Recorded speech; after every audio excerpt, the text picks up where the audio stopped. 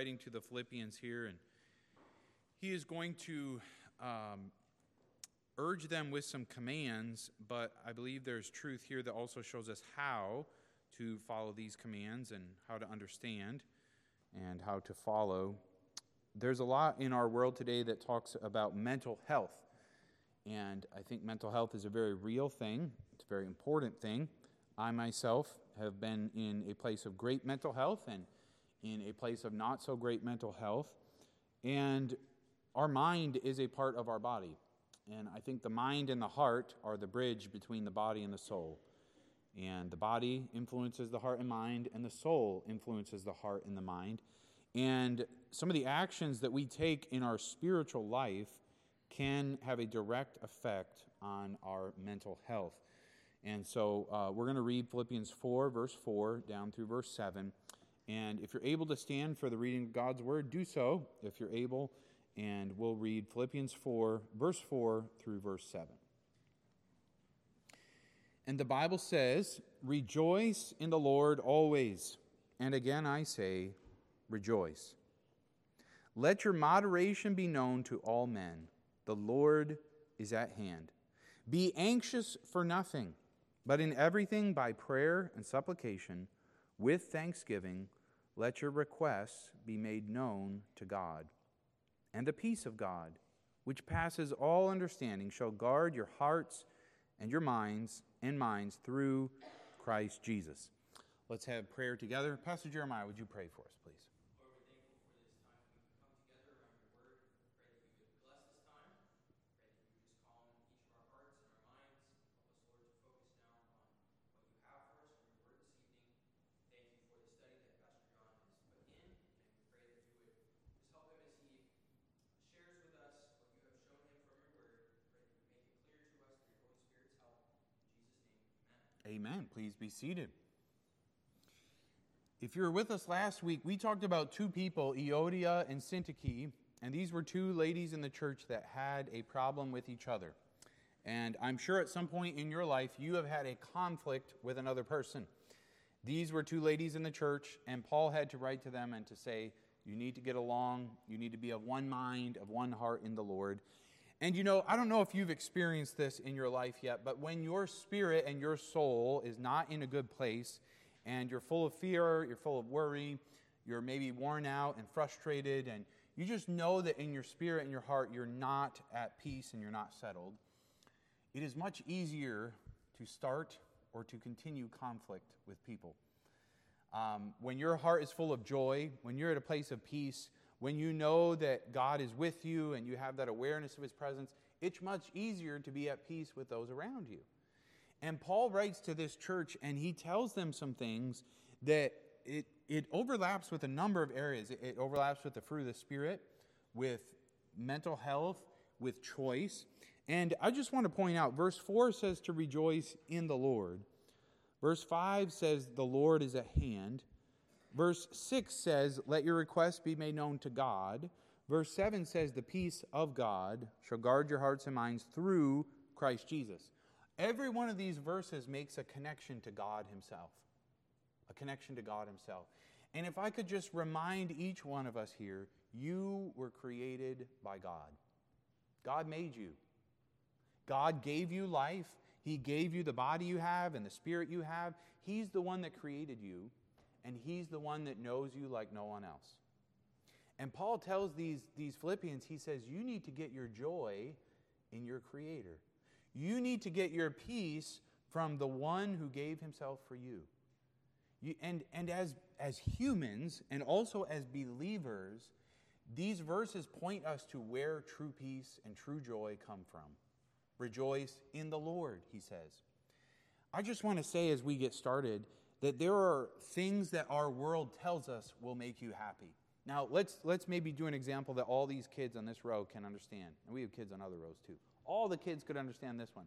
How many of you have ever had a Tootsie Roll? All right. Now, how many of you here would say, of all the candy in the world, a Tootsie Roll is my favorite candy? Of all candies, I would pick Tootsie Roll. Anybody? Now, there's an easy girl to please right there, because she is pleasing. That's your favorite candy ever? Okay. there's a reason all these other kids didn't raise their hand. And that's because Tootsie Rolls are not their favorite candy, right? I'm guessing you have some other favorite candies, right?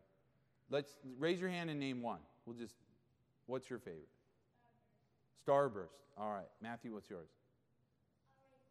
Ring Pop. Swedish Fish. Back there. What is it? Skittles. Okay, Skittles, yeah. And what I'm trying to say between these candies is that if you have tasted a Skittle, or if you have tasted a Starburst, I'm sorry, but except for Samara, a Tootsie Roll just doesn't cut it. You have tasted of this, and you say, a Tootsie Roll is a Tootsie Roll, but I have had better. I have had something that is on a whole nother plane than a Tootsie Roll, right? And I think as we go through life, I hope we come to realize that there is the peace and the joy and the contentment that comes from God himself.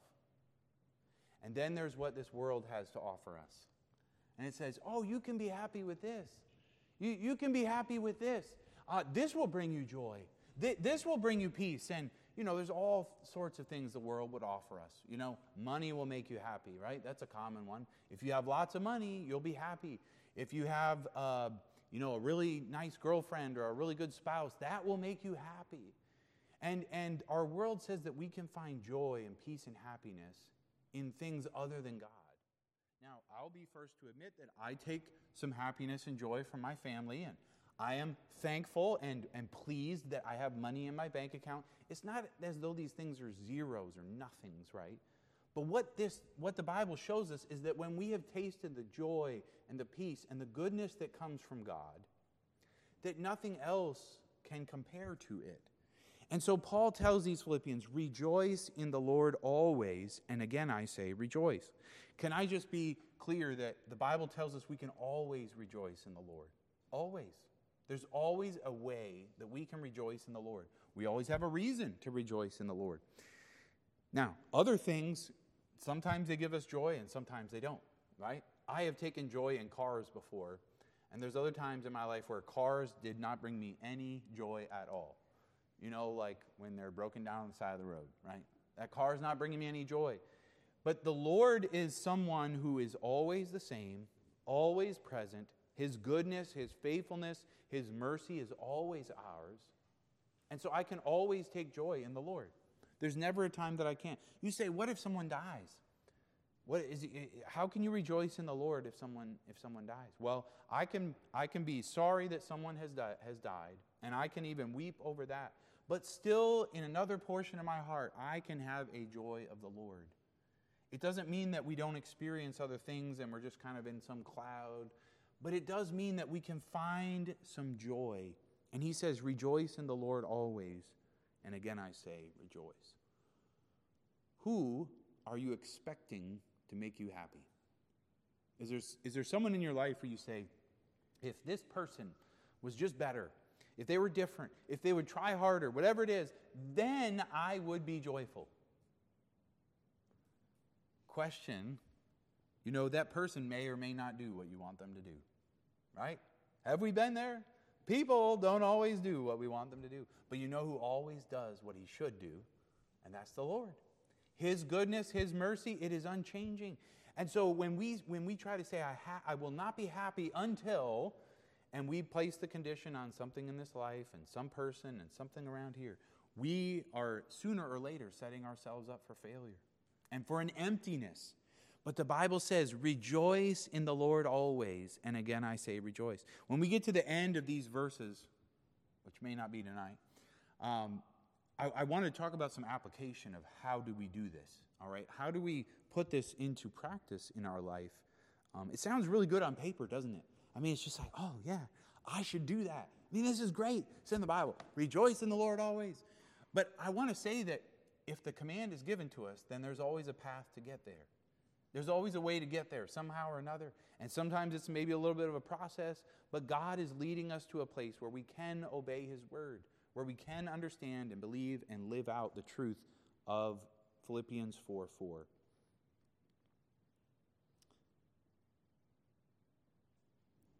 To take joy in the Lord means to find Him something that brings you joy. That sounds kind of obvious, right? But what I'm saying is you have to see him enough, and you have to hear him, and you have to look at him, and you have to know him in a way that brings you joy, right? And for some, I think they have an idea of Jesus, or maybe a caricature of Jesus. And some people think of God as someone that is out to get them, or a God that maybe cut them short in creation and didn't make them as strong or big or beautiful or wealthy as the next person. And so they look at God as someone that kind of robbed them. And if I could just say that if this is how you see God in Jesus, you're seeing the wrong picture. And you're not going to find joy in that. You're going to find disappointment with those ideas. But for when we see him for who he is, and I guess maybe a great prayer for us is maybe you're sitting here and you say, Pastor John, I do not find joy in the Lord. I don't. I feel empty inside. I feel like I'm not happy in the Lord.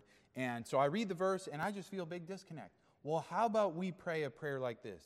Lord, I need to see something more of you so I can take joy in you. Because I know by faith and by the Scripture that there's enough in you to bring joy in me. And if I'm not seeing it right now, so dear Lord, would you help me to see you? Would you help me to understand something I don't understand about you? Or be reminded of a truth I've forgotten so that I can take joy in you. Let me take another application on this. Our lives tell where we take our joy from. And people around us, they know if we are joying in the Lord or not. Especially those closest to us, right? Probably the toughest place to really test that is on church at 11 a.m. on Sunday morning, because we come in with our best face, and there's some good sides to that, right? We shouldn't come in with our worst face on. But throughout the week, the people around us, do they say there's someone that has joy? There's someone that is happy in their God. Someone who's not happy in their God will go looking for something else. They'll go searching for something else to find their joy in. As a Christian, we take joy in the Lord, first and foremost. And then any other part of life that brings us joy, we rejoice in that too. We embrace that. We take joy in our family or our job or whatever possessions God has given us.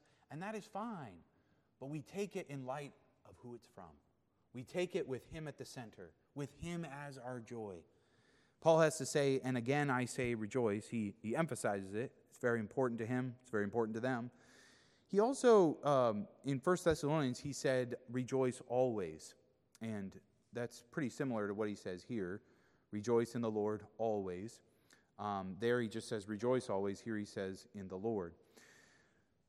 I'm going to do verse 5, and then we'll stop tonight. This next verse says, let your moderation be known to all men. The Lord is at hand. And I believe he's laying out different aspects of the soul and of the mind and the heart. And he's urging these believers in these different categories to have their soul in the right place and to have a settledness with their God. And so he commands them, and it says, let your moderation, which almost makes it seem like it's permit, allow your moderation to be. But it's actually a third-person command. So this is a duty, it's a command. Let your moderation be known to all men. Now, when we think of that word moderation, it's a tough word to translate, okay? I mean, when I was studying, I was getting all sorts of words and descriptors, and I'll read some of them. But in our day and time, when we think of moderation, we think of like too much. Like there's enough and there's too much. And so moderation is kind of like not too little, not too much, right in the middle. And people say things like, you need to drink in moderation, quote unquote. Or they'll say, if you're hitting the buffet for the fourth time, somebody might say, have some moderation, right? Well, the verse, I don't think it's teaching us about too much or too little of something, okay? It's really this idea, and let me give some of these words. It's this idea of gentleness, forbearance, patience, graciousness, unwilling to retaliate, forgiveness. One person called it big-heartedness. Tyndale, who was the first one to bring the Bible into English from the Greek, he called it softness. And it's this idea, and I was thinking about this, it's a heart that is not lashing out. It's a soul and a spirit that treats others with a big heart and with tenderness. And he says, let all people around you see that you have this heart. And Christian, you should be known not for your loud mouth or for your strange ways or for, the other things that a person could be known for, but we need to be known for our hearts. And our hearts shine through. And there are seasons or occasions where we really blow this and we think, oh my goodness. But he says, let your moderation be known to all men.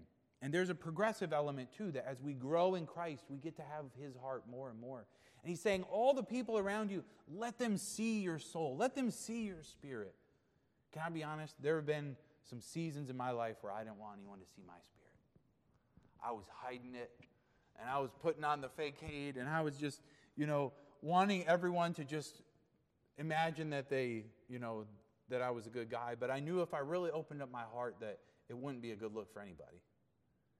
And Paul says, no, let this big-heartedness, this patience, this kindness, this graciousness, let it be known to all men. Again, as we look at verse 5 and look at verse 4, I think they all do kind of hook together in that he says the Lord is at hand. And the Lord being at hand means the day of the Lord's coming is near. And all throughout history, the coming of Christ has been at hand. Ever since he ascended to heaven, he said, I will come again. And when he comes again, as believers, we will stand before the Lord. And there will be an examination. And the Bible even says that those who are merciful will obtain mercy. And I don't know about you, but when I stand before the Lord, I want him to be merciful with the way he measures my life. And the Bible says if we want to receive mercy, we need to extend mercy. And he says the Lord is at hand, so let your moderation be known to all men. Christ could come at any time. Ultimately, let me just say that to have proper joy, to have proper big-heartedness, to not be anxious, verse 6, and to have peace, which we'll get to next week. To have these things, we can't just be like, okay, I'm just not going to be anxious anymore. I'm just going to be peaceful. We can't just speak it into existence, okay? It's not how Christianity works. It comes from God. And it first comes, our first taste of all these things come when we receive him as our Savior, when we receive him for our own forgiveness. And the Bible teaches that we're actually separated from God, and God he bridged that gap by sending Christ to us. And many times in religion or in certain churches, people seem to think that the gap between God and man is by man jumping over towards God. And it's, doing better, trying harder, going to church, and they think that they can bridge the gap over to God. But that's not at all the way it works. And the Christmas story tells us that Christ came to us. He came to our humanity. He came to our broken world. And the Bible says he lived the perfect life, and he took our sins upon himself, and he died on the cross. And as we think about Christmas and this season, Christmas brings up joy, doesn't it? Joy to the world, the Lord has come, right? Great joy to all people, it says, the angel said. The Christmas story brings up peace multiple times. Jesus is called the Prince of Peace, right? And the Christmas story is about Jesus coming to us in our broken, sinful condition and taking our sin on himself and dying on the cross. And so the way to taste of these things is first to receive him as our cleansing and as our forgiveness. I can't remember who said it first, but it's a really good statement. They said, the only thing that I contributed to my salvation was the sin that made it necessary. And salvation is about receiving forgiveness. It's not about earning it, being good enough. And in fact, the Bible actually tells you, you have to understand that you're undeserving in order to receive it. And the day I was saved, I was an undeserving sinner headed to hell. And the day, if you've been born again, that day you were an undeserving sinner headed towards hell. But as we receive Christ, we receive forgiveness. And I will never forget the night I was saved. I was driving home, and I remember looking up at the stars. We lived out in the country. It was a dark, dark night, and there was the stars, and they were beautiful. You know, in Charlotte, you can't hardly see the stars. It's tough. But I was looking up at the stars, and I remember this peace in my heart, a peace like I had never had before. And I knew that I had been forgiven. God was not mad at me in the least because my sins were cleansed. And that night, for the first time in my life, I experienced true peace. And now I live with some degree of peace all the time. Some days it's a whole lot of peace. And other days it kind of wanes a little because I get my mind all else around. But I live in peace. And so it is with joy and with all these other things that they first come to us as a gift, as a part of salvation. And then we can live in them and grow in them.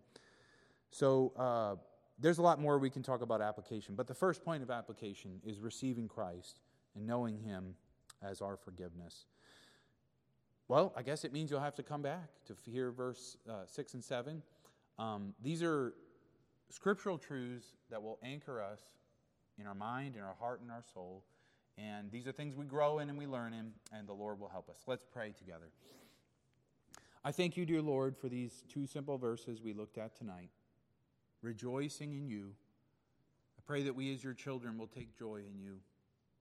Help us to walk with you and to see you and to see how wonderful you are. And may it fill our souls with joy. May we walk in the joy of the Lord. I pray that we will not send a mixed signal, but rather we would be carriers of your joy. Help us in this area of moderation, of being limited in payback and vengeance, and rather being gracious and big-hearted and patient and just a person whose spirit is under control, a meek and mild person. I pray that we would be delivered from harshness and impatience and anger, these things that so easily crop up. Lord, help our spirits, that we would live as you lived, and that we would have your spirit and your attitude.